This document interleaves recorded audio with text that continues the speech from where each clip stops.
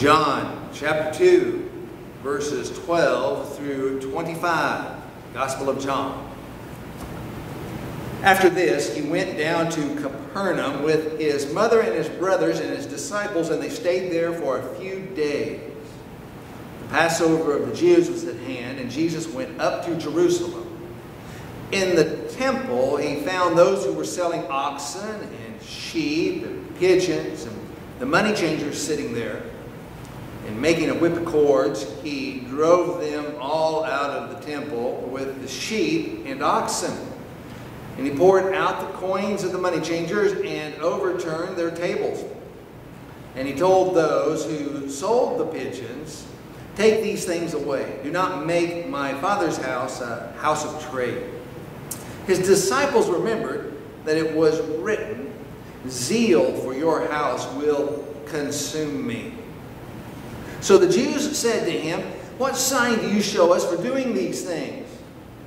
Jesus answered them, "Destroy this temple, and in 3 days I will raise it up." The Jews then said, "It has taken 46 years to build this temple, and you will raise it up in 3 days?" But he was speaking about the temple of his body.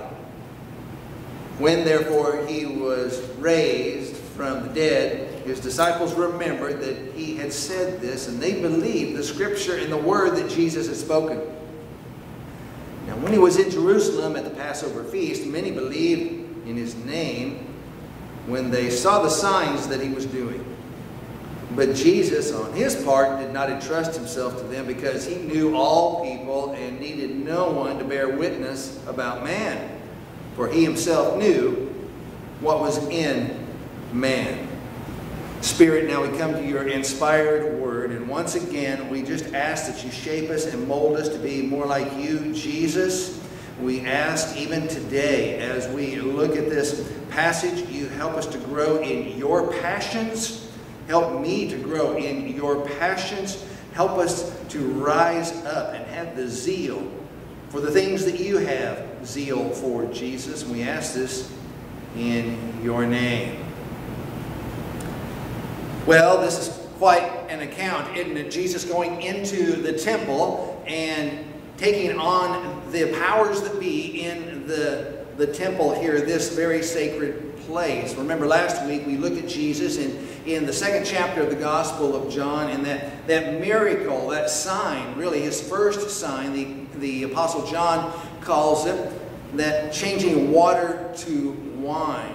Here Jesus is coming into Jerusalem, here at the very beginning of his ministry, and he walks into the temple and he confronts the powers that be. There's some interesting things to observe as we begin and walk down through this passage, but it will help us to understand and to think about this picture of cleansing the temple. In the Synoptic Gospels, Matthew, Mark, and Luke, the cleansing of the temple takes place during Passion Week, towards the end of their Gospels. But here the Apostle John places the cleansing at the beginning of his Gospel. Well, that has led to no end to the conversation among the commentators about whether it was one cleansing, and perhaps John got it wrong, or was it two cleansings? One, in fact, in Holy Week, and then another one here at the beginning of the ministry of Jesus. Which was it? And for centuries, scholars have been going back and forth about what they think is happening there. It seems to me, after going through the literature, that for me, it's best to look at it as two cleansings actually having taken place. John is highlighting this cleansing because it serves his purposes of writing an evangelistic gospel. And the other writers, for the similar reason, it serves their purpose to highlight that cleansing of the temple towards the end of Jesus' earthly ministry during that Holy Week, that Passion Week. So two cleansings, but the Apostle John here noting and highlighting this one here at the very beginning of the ministry of Jesus. Remember last week when we looked at Jesus, where he was in the region of Galilee, there near the Sea of Galilee. But here, the apostle even tells us that he went down to Capernaum, so we know that's where he was, Capernaum being near the Sea of Galilee. And then he goes up to Jerusalem. So here now he's going into Judea, into this very important place, Jerusalem, really the center of Judaism. So he's moving there. As we look at verse 12, after this he went down to Capernaum. Capernaum will be the headquarters for the ministry of Jesus. And with his mother and his brothers and his disciples, and they stayed there for a few days. Just interesting to note there, he's with his disciples. At least 6 at this point, perhaps more, have gathered around, certainly onlookers, curious about who Jesus is. But his disciples here that we looked at last week, Andrew and Simon Peter, of course, and Philip, Nathanael, those disciples that were initially called by Jesus. But he also mentions here, the apostle does, the brothers of Jesus. These are the half-brothers of Jesus, the sons of Mary and Joseph, which really we see here the apostle John, just immediately when we see this passage, it calls into question and actually defeats the doctrine of the perpetual virginity of Mary. Mary and Joseph had a godly relationship. Of course, Jesus was conceived miraculously by the Holy Spirit. But later on, the brothers of Jesus were conceived and born in quite natural ways. And we see the Apostle John just in passing mentioning his brothers right here. It says in verse 13, the Passover of the Jews. He doesn't say the Passover of God. Very interesting there. And most of the scholars think that the apostle is really pointing to the fact that the Jews have actually corrupted, the leadership of Judaism have corrupted what Passover means. And it really is not the Passover of God and all the meaning and the worship that's involved in that celebration. The Passover being the celebration of Israel being delivered out of bondage in Egypt, and that celebration and all that has taken place in that. But it's the Passover of the Jews. Something is happening with this celebration that is not honoring to God, and it seems that the apostle is just in passing real quickly, putting in kind of a dig here. The Passover of the Jews, they really have corrupted what had been intended with that celebration. So Jesus went up to Jerusalem and he goes into this temple, and really he confronts this situation that's going on. Now it's good for us to remember this temple is commonly referred to, and has been for centuries, Herod's temple. Remember that the first temple, Solomon's temple, was built back in the mid-900s, let's say 950 BC.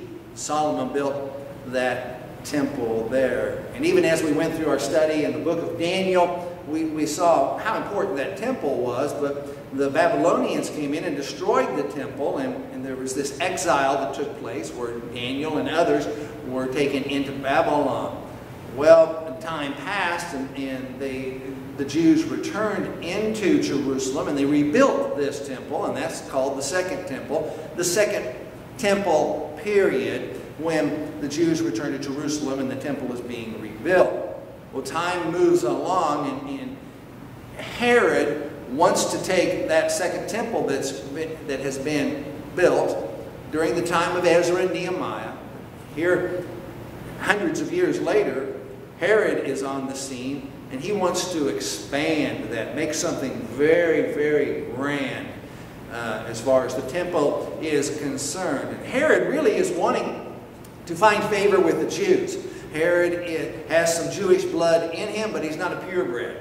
And he really is not liked by the Jews. He's a half-breed Jew. And he wants to find favor with them and power, political stability, of course. And so he undertakes this construction project that goes for years and years and years. It began in about 19 or 20 BC, And here, at this point, we read in the Gospel of John, they say it's taken 46 years to build this temple. So up to this point, it's been 46 years, and they weren't completed yet. It wasn't completed until 64, 65 AD. It really wasn't even completed then. There were some more things that needed to be done, but it was ultimately destroyed in AD 70 when the Romans came in and sacked Jerusalem, overran Jerusalem, and destroyed the temple. But it's Herod's temple that is in the picture here, what's known as Herod's temple. It's intended to be God's temple, of course, but we can refer to it as Herod's temple. They're this massive, massive complex. There's the temple itself, the holy place, the Holy of Holies, and then the holy place. Then there's these courtyards around the Holy of Holies and the walls, the perimeter of this temple complex. Some say perhaps 35 acres. Enormous complex. And there's this area called the Court of the Gentiles. Gentile converts could come and be into the Court of the Gentiles. They could not go into where the Jews did their sacrifice, did their worship, but this was the court of the Gentiles. And the commentators, scholars looking at this say this is where this selling and this activity is going on, is in the court of the Gentiles, and it's so busy.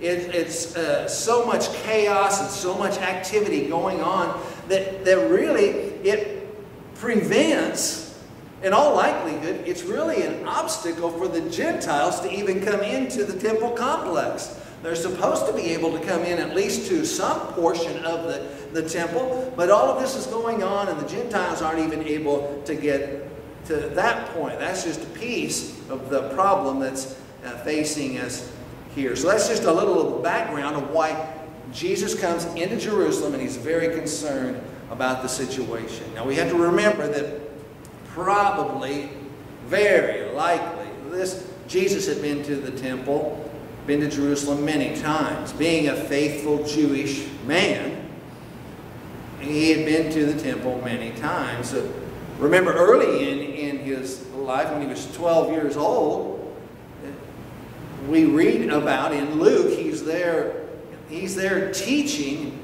in dialogue with the Old Testament scholars of the day.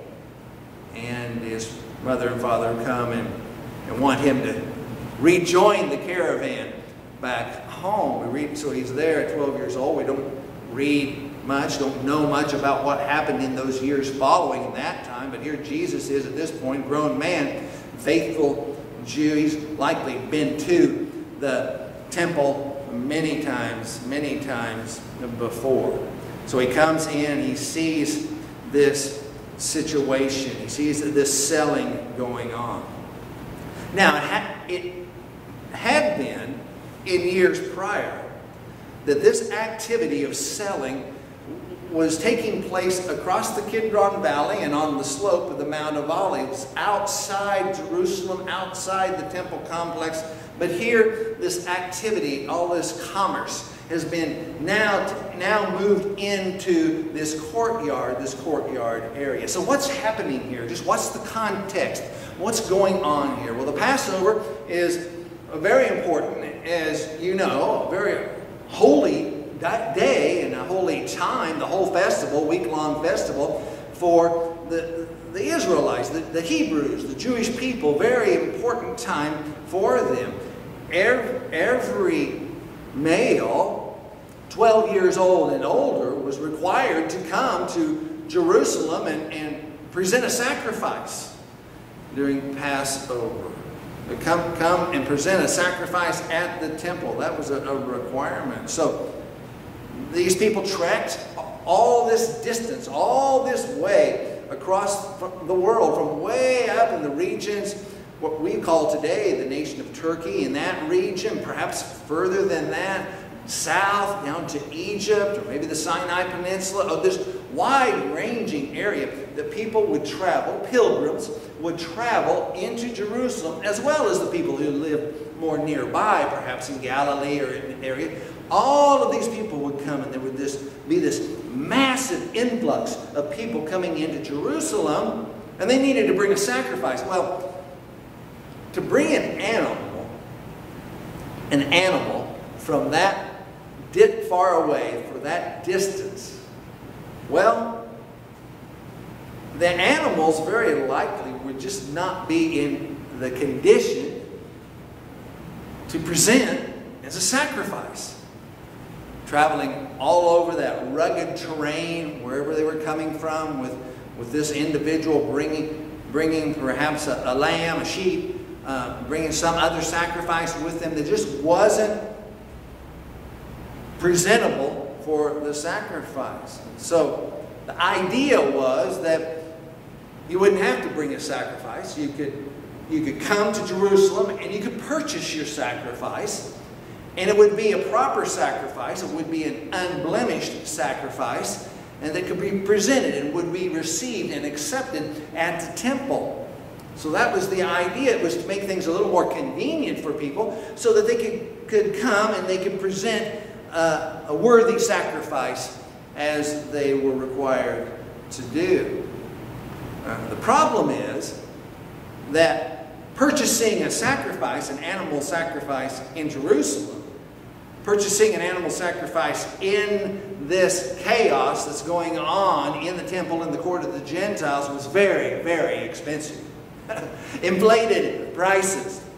The merchants, the people that were in business, understood they could take advantage of the situation. And in fact, the religious authorities knew that they could take advantage of that situation and profit from that situation, because those are religious authorities, the high priest Annas and his son-in-law Caiaphas, particularly, and the group that was around them. They would give authority for these merchants to come in and sell these animals. Why, that would present itself as a profit-making opportunity.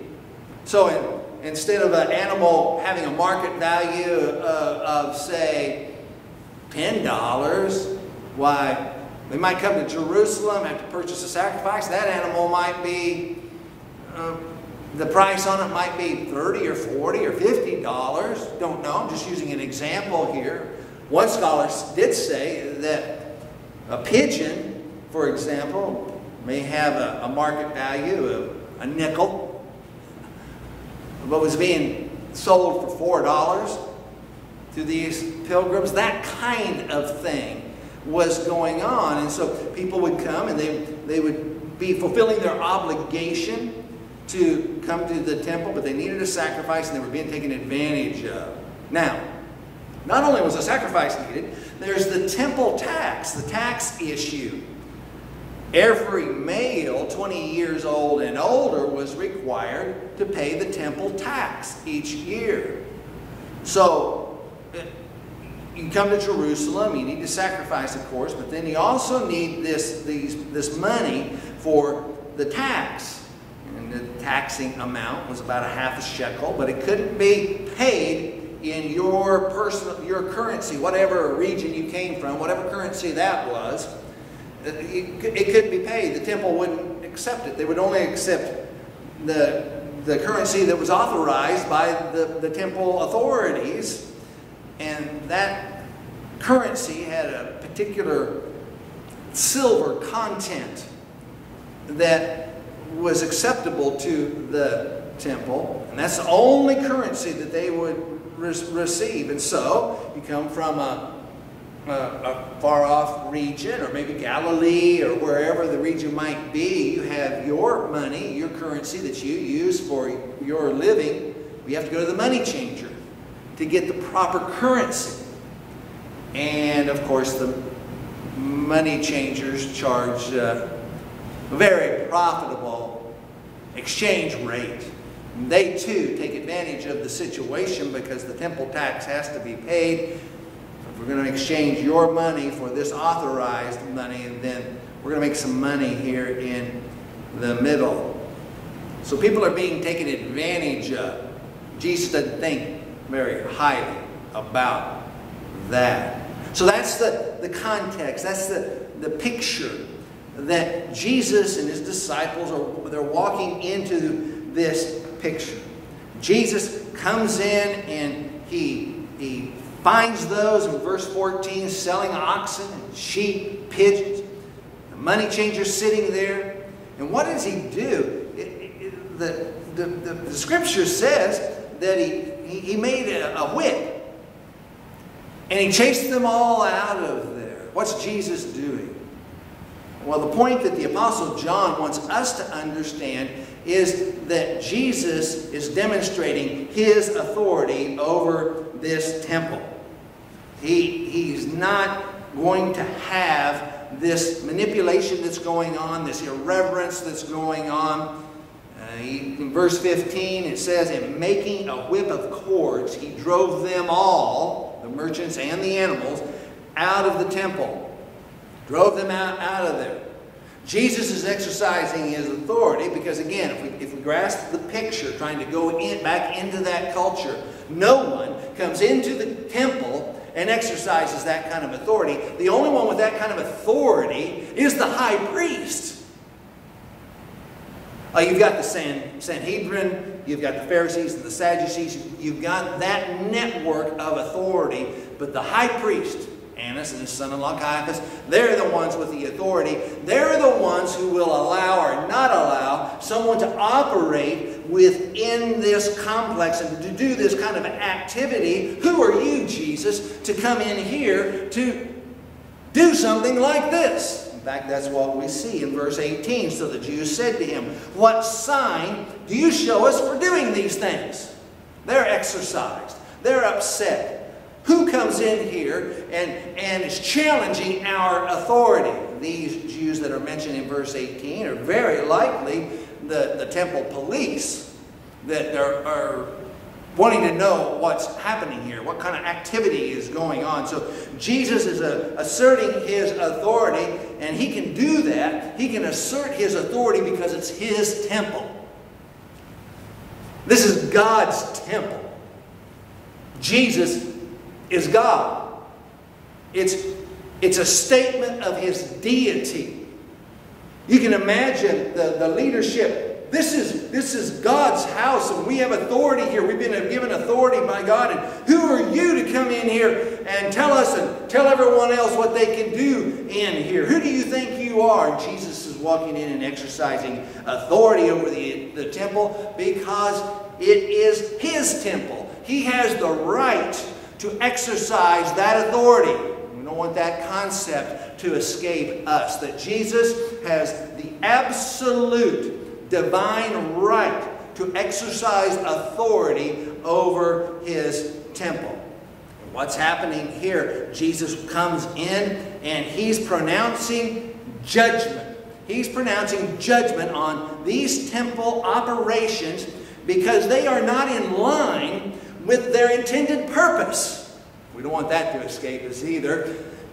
These activities that are going on in the temple are not in line with the intended purpose that God had for the temple. Now you can remember historically, Old Testament, that the Israelites, as they're wandering around in the desert, as they move into the promised land, the tabernacle.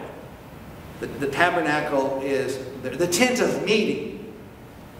And then time goes along, and then Solomon's temple comes on the picture. What is that? What is the temple? What is the tabernacle? Well, it's the place where the Most High, most holy God reveals himself to humanity.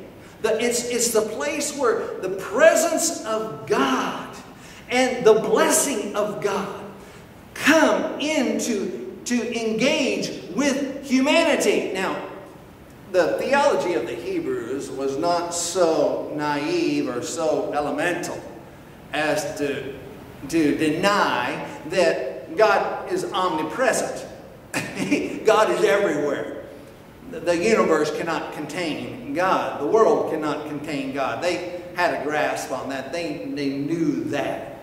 But this place, the temple, the tabernacle, then the temple, is the place, the symbol that stood for all people to recognize God's presence and His blessing coming to meet humanity. The power of God in this place, coming uniquely in this place, in this temple. The power of God, the forgiveness of sin, the proper sacrifice being given, the unblemished sacrifice, the sacrifice of the individual to travel all of that way, make all of that effort to come into this place, to make this sacrifice in this magnificent complex, this magnificent structure, coming into this place. And this would be the place where God would make His presence known in the Holy of Holies, but He would make Himself known in this very unique place. And Jesus is coming along and He's pronouncing judgment on the activity that's taking place, because what is taking place in the temple is not according to its purpose. Well, what is its purpose? Well, as I mentioned, God, Most High, Holy, completely unique God, coming into contact with humanity. Revealed to humanity. Now see, Jesus helps us to understand this when we turn to Mark, the Gospel of Mark, chapter 11. And in one verse there, Jesus helps us to see that, verse 17. And I invite you to turn in your Bibles to the Gospel of Mark, chapter 11, verse 17. As I mentioned earlier, this is the cleansing that the Gospel of Mark has. It's highlighted for us. Verse 15, chapter 11, Gospel of Mark. And they came to Jerusalem, and He entered the temple, and He began to drive out those who sold and those who bought in the temple. And He overturned the table of the money changers and the seats of those who sold pigeons. And He would not allow anyone to carry anything through the temple. And He was teaching them and saying to them, now listen, is it not written, my house shall be called a house of prayer for all nations, but you have made it a den of robbers. So, what is it that is on the mind of God, is on the mind of Jesus as God looks at the temple? Well, Jesus helps us here. My house shall be called a house of prayer for all nations. It's a house of worship. Prayer is worship, communication with God. It's a place of worship. So Jesus is doing this cleansing. He has this confrontation early in His ministry. He has one later in His ministry. It seems like in between the people, the authorities in the temple, they really haven't learned anything from it. They're continuing in their ways, but on the second cleansing, they're ready for Jesus this time. He may have surprised them on the first time around, but this time they're going to put Him to death. They're not going to have any of this. That is for sure. Jesus brings this judgment. He's upset. He has this righteous anger because the honor of God is at stake. The dignity of God is at stake. The dignity of the temple is at stake. Where is the awe-filled worship that's supposed to be taking place here? Where's the brokenness and the contrite heart that should be taking place in a worship of God? Rather than being a place of prayer, a place of worship, a place of brokenness where sacrifices are presented and deep reflection is taking place, God is honored. The dignity of God is honored. Instead of that, all of this chaos is going on. It doesn't meet the purpose that it was intended, and Jesus is upset about that. He is upset that the temple is not fulfilling its purpose. And the leaders are on board with that. The leaders are lining their pocket. And it seems to be that the people are on board with it too. Well, Jesus reveals something to us.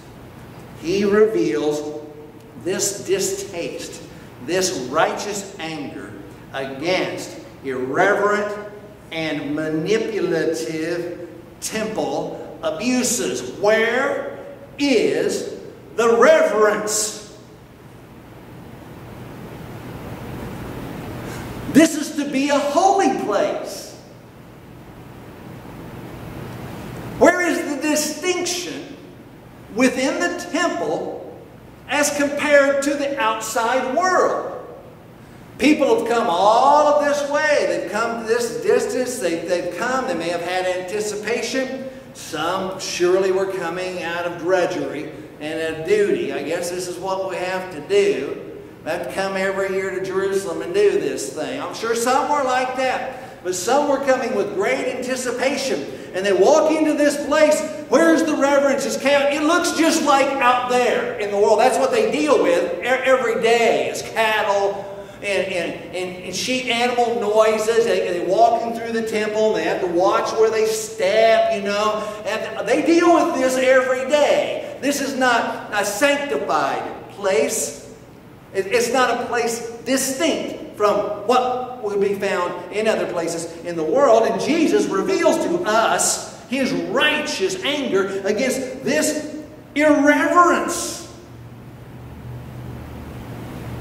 So what we see with Jesus is He has an enormous passion, tremendous passion. The word zeal is used in the Scriptures, referring to Psalm 69:9, really a fulfillment of prophecy. 69:9 of Psalm. But His disciples remembered that it was written, zeal for your house will consume, meaning destroy, will consume me. And in fact, that was the mission of the leadership, was to actually destroy, consume Jesus.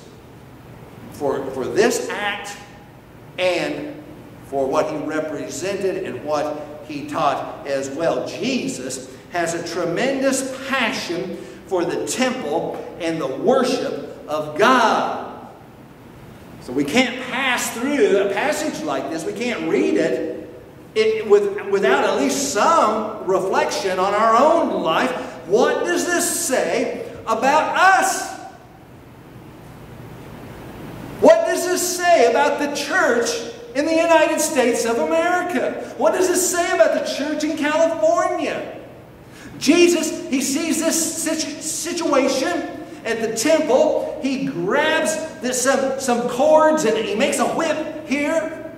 And He chases these people out. It makes you just wonder. It makes this pastor wonder. If Jesus walked in today, walked through the doors, came in here, I wonder if He'd be swinging a whip. I wonder if the temple of God is fulfilling its purpose, or would Jesus be swinging a whip and just clear the thing out? Righteous indignation because His purposes are not being fulfilled in this place. There's a lot of activity. Oh, my. There is a lot of activity. He's not so impressed with this kind of activity. Makes us wonder, I wonder if our activity is impressing Jesus or not. He doesn't seem to get impressed with a whole lot of activity. What's on the mind of Jesus is the worship of God and dignity towards God in His temple.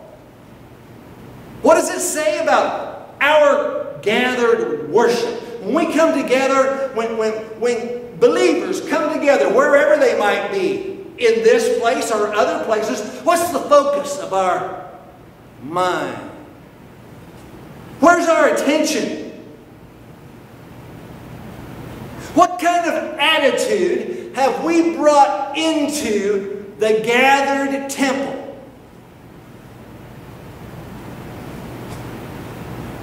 What kind of sacrifice of our time are we willing to give the Lord Jesus? It makes you wonder. If you have any kind of self-awareness at all on a passage like this, it makes you wonder. I wonder if Jesus would just start swinging the whip and said, I'm fed up. I'm done with this. I've had patience and patience and patience. Not going to have any more of it.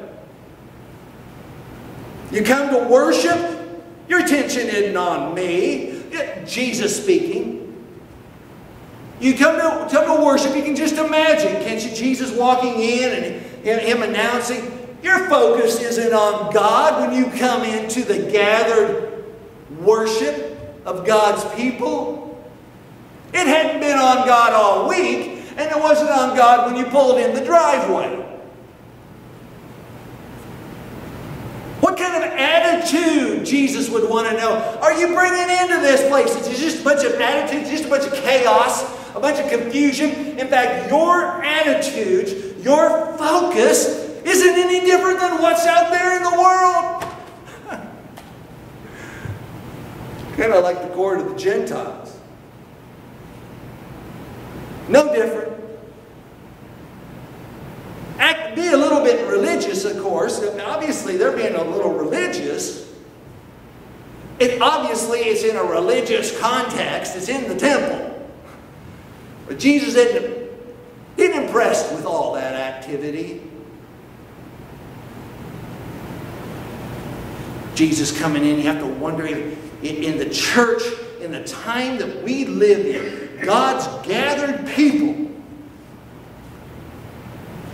Let's see.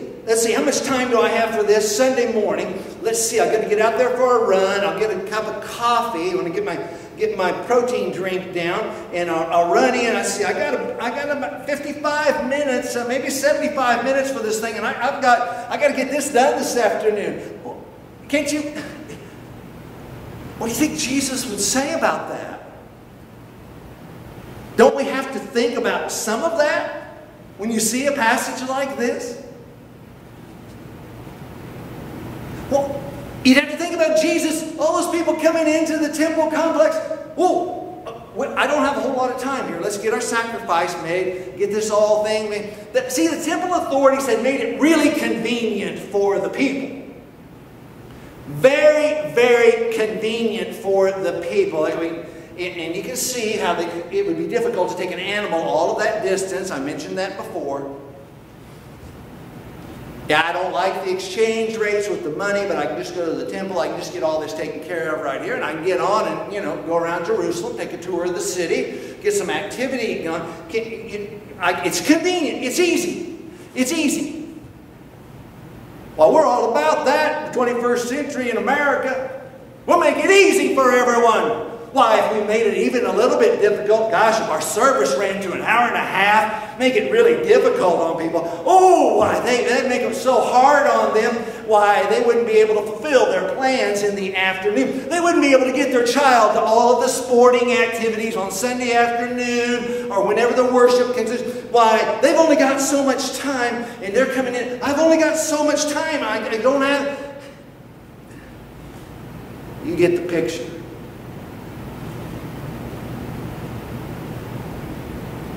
Got God on a set schedule and a set timetable. Why? Is the temple of God fulfilling its purpose today?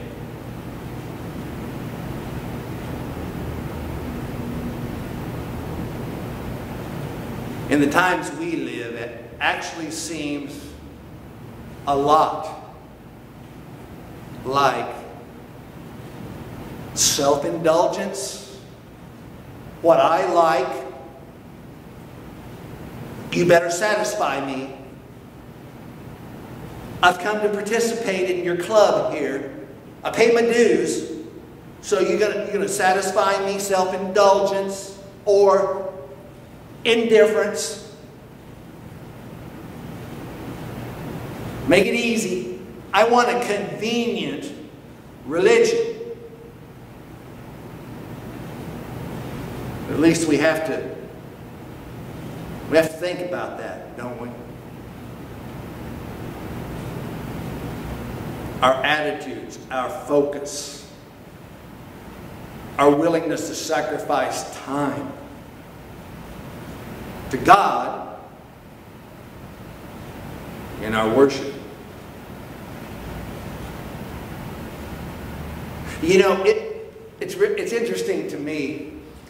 Here we are on the backside of this COVID. Hopefully, it's the backside of this COVID pandemic, and hopefully that'll all pass, and people can move on with their life as far as COVID is concerned. But haven't you heard this over the past year? Just so much infuriation that churches would be told that you can't meet. It's not wise for you to meet and assemble together. Well, who told you to do that? That's not constitutional. You don't have that right.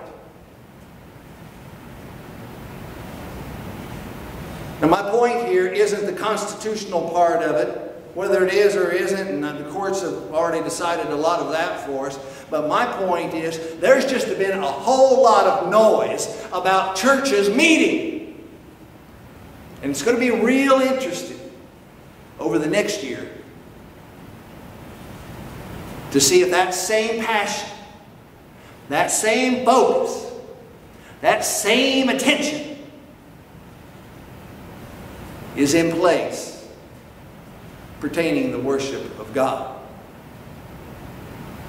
The personal worship of God and the gathered worship of God. Or was that just an excuse for me to complain about the government? It's going to be real interesting. I don't know how it's going to turn out.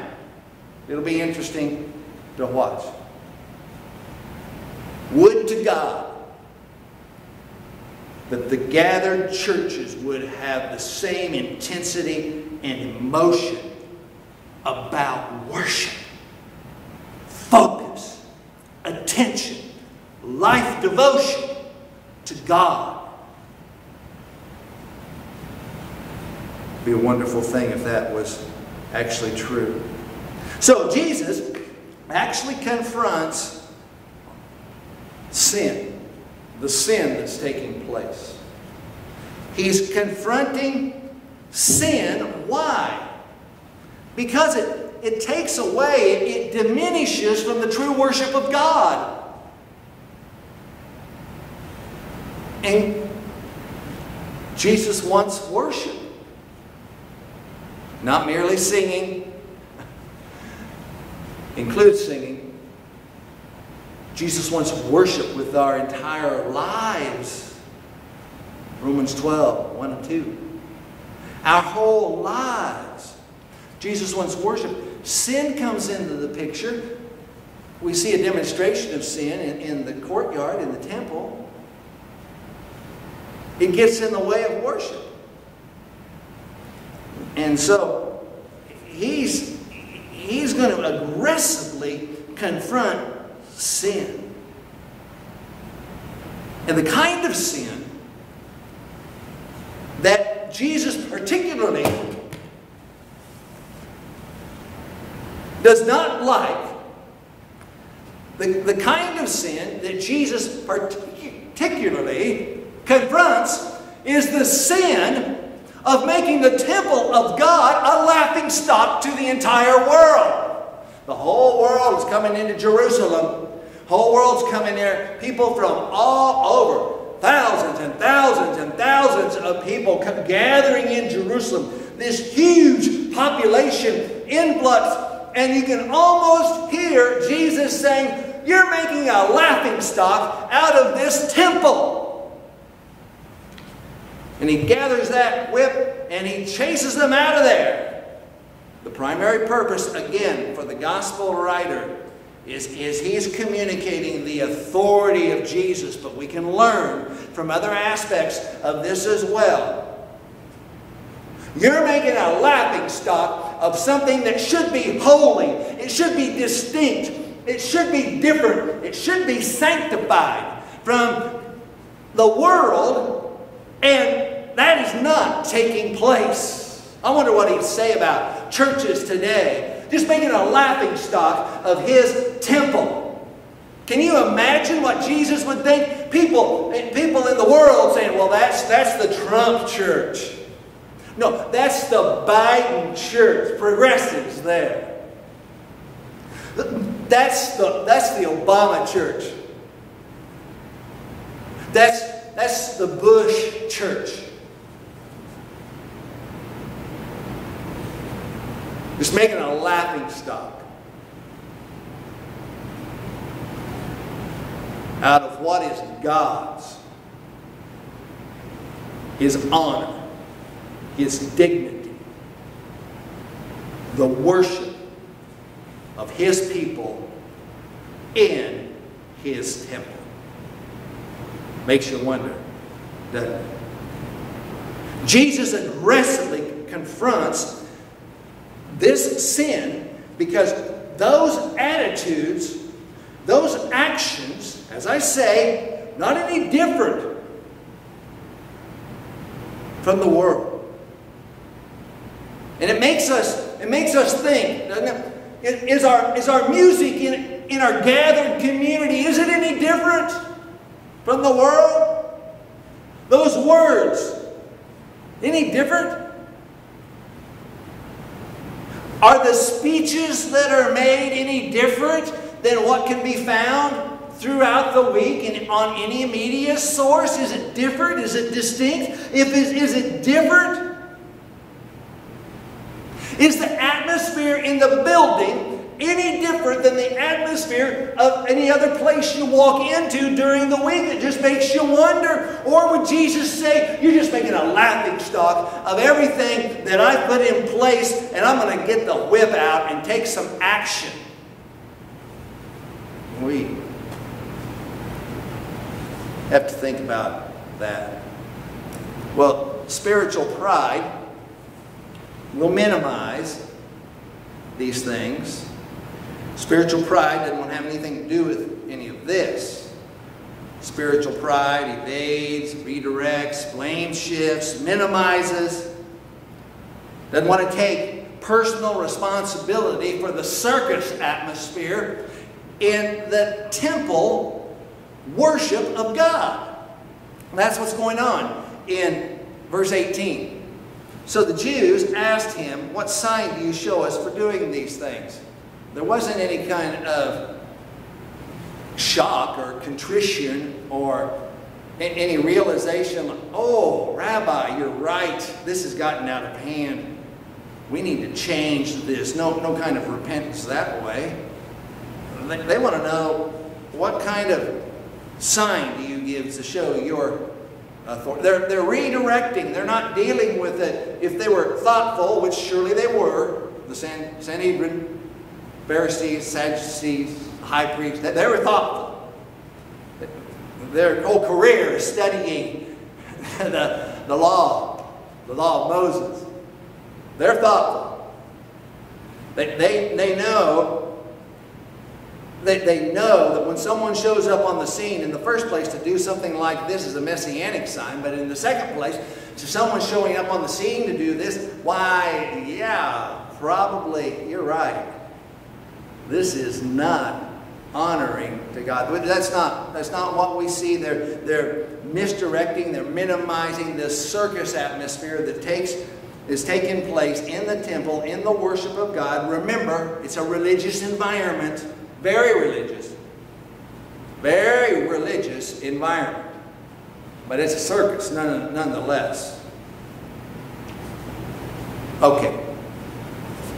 What about the temple today? This is back in the days of Jesus.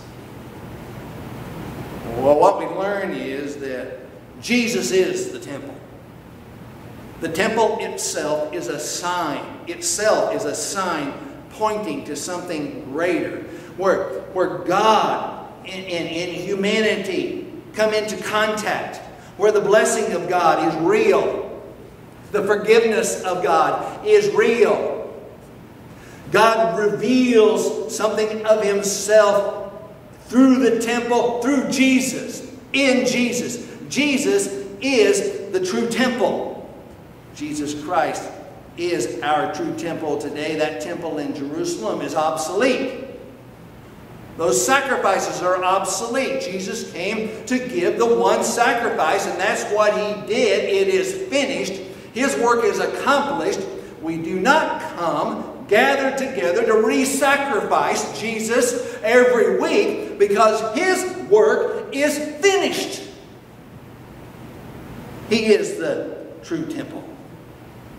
Well, by virtue of Jesus being the true temple, and by virtue of the people of God being in union with Jesus, the church also is the temple of God. You are the temple of God. You've come to Jesus for the forgiveness of your sin. You've come with the attitude of repentance, casting yourself on the mercy and grace of God, casting yourself on the mercy of Jesus. You have identified with Jesus, and if you truly meant that and are coming to Jesus as your Lord and Savior, the Holy Spirit has come into your life and you are forever in union with God. By virtue of that, you're the temple of God. Jesus is the supreme temple. Jesus is the true temple. But you too, believer, the church is the temple of God. Listen to Ephesians chapter 2, verses 18 through 22. For through Him we both have access in one Spirit to the Father. So then you are no longer strangers and aliens, but you are fellow citizens with the saints and members of the household of God, built on the foundation of the apostles and prophets, Christ Jesus Himself being the cornerstone. In Him, the whole structure being joined together grows into a holy temple in the Lord.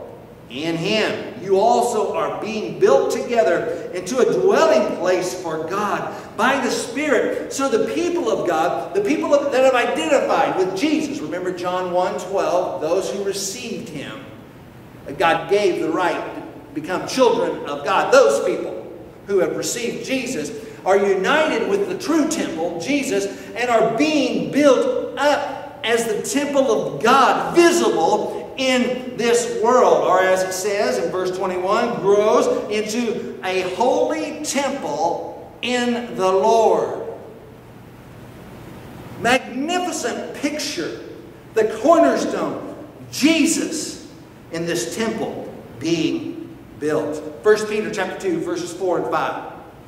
As you come to Him, a living stone rejected by men, but in the sight of God chosen and precious, you yourselves, like living stones, are being built up as a spiritual house to be a holy priesthood, to offer spiritual sacrifices to God through Jesus Christ, through the temple of God, the true temple, Jesus Christ, being built up into this spiritual house. So, those rocks, those stones in that temple, back in the day of Jesus, enormous size stones to build this massive structure, some of which we see today in Jerusalem at the Wailing Wall. Some of those stones being in place there as huge stones that were taken to build this structure. Now, you are a living stone. You are being built into this beautiful temple of God. So, by virtue of our union with Jesus. Well, this temple is made up of all kinds of individuals. All kinds of individuals. Not merely Israelites, Hebrews, people from all over the world. All kinds of individuals make up this temple that God is building. 1 Corinthians chapter 3, verses 16 and 17. Do you not know that you are God's temple, and that God's Spirit dwells in you? If anyone destroys God's temple, then God will destroy him. For God's temple is holy, and you are that temple.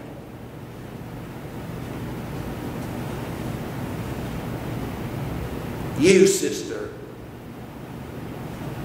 are that temple. You, brother,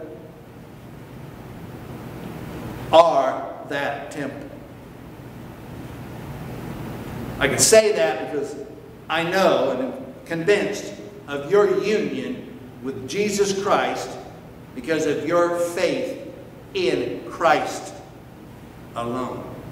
All kinds of people, all kinds of places in this world, all kinds of languages, all kinds of backgrounds being built into this wonderful, beautiful temple of God. So, God's living temple, you being that living temple, you being the church of God, the people of God. The bricks and the mortar we refer to as the church sometimes, the building sometimes. But the church is actually the people of God. The buildings are important, they're nice to have, the properties are nice to have, but the church is you. You are the church. God's living temple now is warned.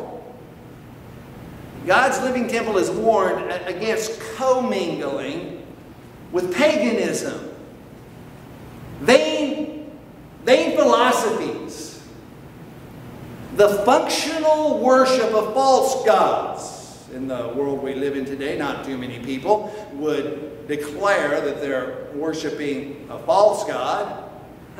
The functional worship, how faith works out in real life, how worship works out in real life. The functional worship of a false god. Listen to 2 Corinthians chapter 6, 14 to 18. What partnership has righteousness with lawlessness? Or what fellowship has light with darkness? What accord has Christ with Belial? Or what portion does a believer share with an unbeliever? What agreement has the temple of God with idols? For we are the temple of the living God. As God said, I will make my dwelling among them and walk with them. I will be their God, and they shall be my people. Therefore go out from their midst and be separate from them, says the Lord, and touch no unclean thing. Then I will welcome you, and I will be a father to you, and you shall be sons and daughters to me, says the Lord Almighty. There's this warning of mixing and commingling. The temple of God, commingling what is unsacred, what is profane, what is not holy. And we get the picture with Jesus, right? The temple complex. What's not holy, this activity, this chaos that's going on. Jesus doesn't want any of that. We're warned against commingling with that in the world because you are the temple of God. You are distinct. You're holy. You're set apart. When people come and they see you, when they see you gathered together, when they see you personally, when they see you and your family, there's something different about you. It's different from what they see in the world. We're warned about commingling, mixing with what would be ungodly Surely we're in the world in our careers and we're called to make witness. Jesus was in the world witnessing, and the apostles were witnessing too. But that is much different than identifying with the things of the world, bringing those attitudes and those actions and those priorities, and those urgencies into the worship in the temple of God. Colossians chapter 2, verse 6 through 10. Therefore, as you received Christ Jesus the Lord, so walk in Him, rooted and built up in Him and established in the faith, just as you were taught, abounding in thanksgiving. See to it that no one takes you captive by philosophy and empty deceit, according to human tradition, according to the elemental spirits of the world, and not according to Christ. For in Him the whole fullness of deity dwells bodily, and you have been filled in Him, who is the head of all rule and authority, especially His temple. Remember where we started? Jesus is declaring His authority over the temple because it is His temple. Jesus is declaring His authority over this place because you are His temple. If you're claiming the name of Jesus in your home, Jesus is claiming authority in your home because He owns you. He owns your home. He has redeemed you, at least that's what you claim, and He has redeemed you. He has authority over you because He is God, and He has authority over His temple. And you are His temple.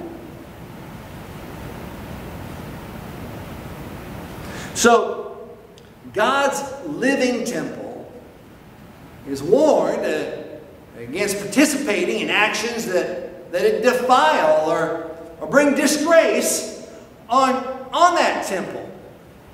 He warns us because, well, I think you see now from the picture we see in Jerusalem and some of the picture that we see today, that we do need the warning. We need the direction. Be very careful about participating in actions, getting along with attitudes, just casting off behaviors that are irreverent to God and actually defile and actually disgrace His temple. 1 Corinthians chapter 6, verse 19 to 20.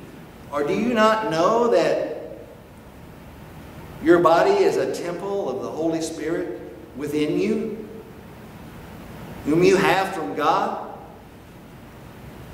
You're not your own. You were bought with a price. So glorify God in your body. Jesus has paid the redemption price. The question is whether you will come to Jesus and receive that redemption price and all that it means. Jesus is Lord. Jesus having authority over His temple. Jesus being God, the deity of Jesus being proclaimed in these forceful actions that we're thinking about 2,000 years later. I don't think Jesus is too excited about the living stones of His temple going out into the world, circulating on their jobs or in their school or at the market or whatever we're doing, and people looking at the neighbor across the street and, oh, I sure like her, I sure like him. Yeah, they're just like me.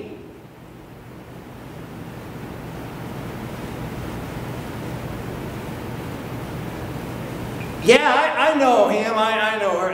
I really like them because they're just like me. They're a Christian. I know that they let it made known. But we're alike a lot. Well, I heard about Jesus. Yeah, they told me about Jesus. I like Jesus because he's a lot like me. I'm cool with Jesus because who I am, my passions, my desires, why Jesus is down with that. He's okay with that. I like Jesus. I don't have any problem with Jesus. I ask you to just review your Bible, if it makes any difference to you, to review your Bible. I've shared some passages with you today. 1 Corinthians chapter 6, Colossians chapter 2, 1 Corinthians 3, 1 Peter 2. Just review your Bible. God wants His best for you. His best, not your best. One of the pictures we grasp out of this passage and its implications for our life is some reflection on our own life.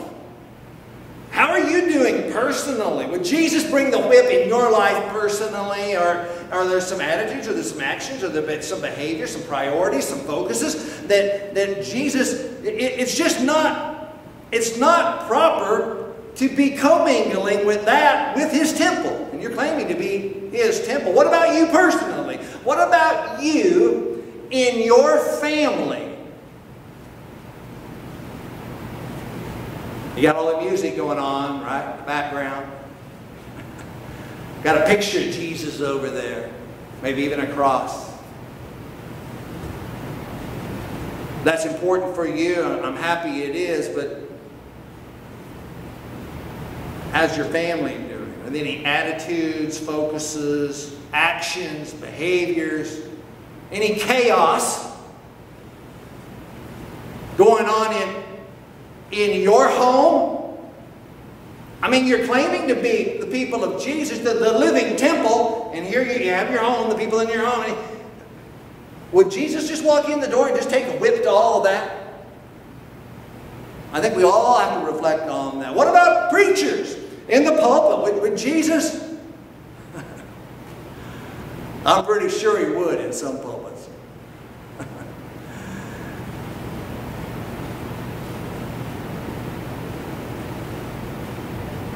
Yeah, some reflection on our own personal life. And when we do that, it will be a tremendous help in our lives. I want you to be encouraged. If you're a follower of Jesus, you're trusting in Jesus, you're that living temple. And God's building something through you. You're a part of it. Maybe you're not where you want to be after thinking about these things. Well, let's you and I get about the work of asking God to change us and transform us. And not ask Jesus, not ask God to just get along with us, with our deficiencies. Let's go ahead and embrace transformation, which Jesus is all about. Some reflection on our life as Christians as we gather together, wherever that might be, out on a yard or a lawn or a field somewhere, in a beautiful building somewhere, wherever that might be. Let's think about our sacred time together. As I mentioned before, you are the temple of God. You're being built. Jesus is the temple. He's building us in this temple. But what about what we're bringing into the building where the people of God are? What are we bringing there? Is it holy? Is it sacred? Is it different? Or is it more along the lines of, well, they just need to understand me because I'm that way. That's my personality. They need to get over it. I'm being real. No, probably you're being sinful.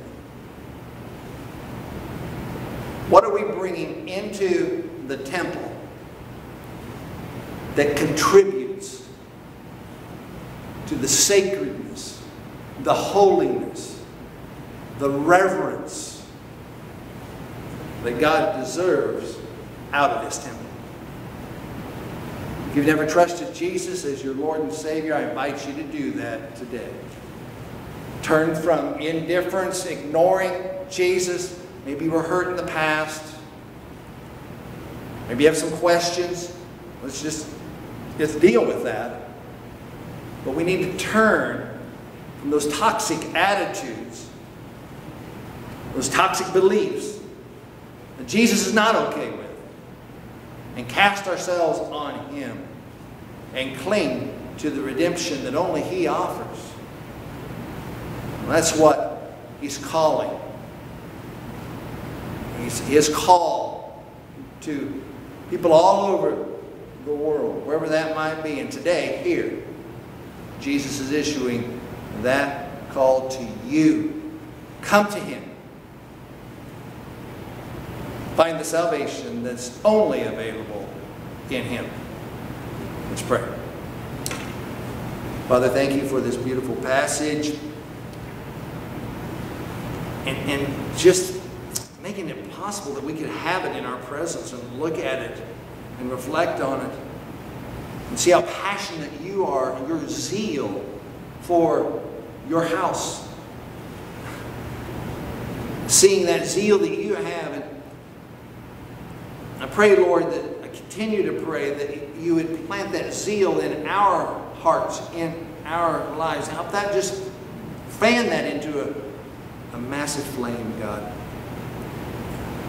Make your people, wherever they are today, just enter into a time of zeal, a time of passion, unknown to them in the past. They may have been very, very passionate for you in the past. Just fan it into a greater flame, God.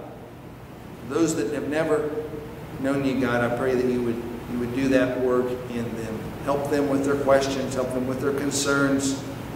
Thank you for your mercy and grace and patience upon us. Pray us in your name, Jesus. Amen.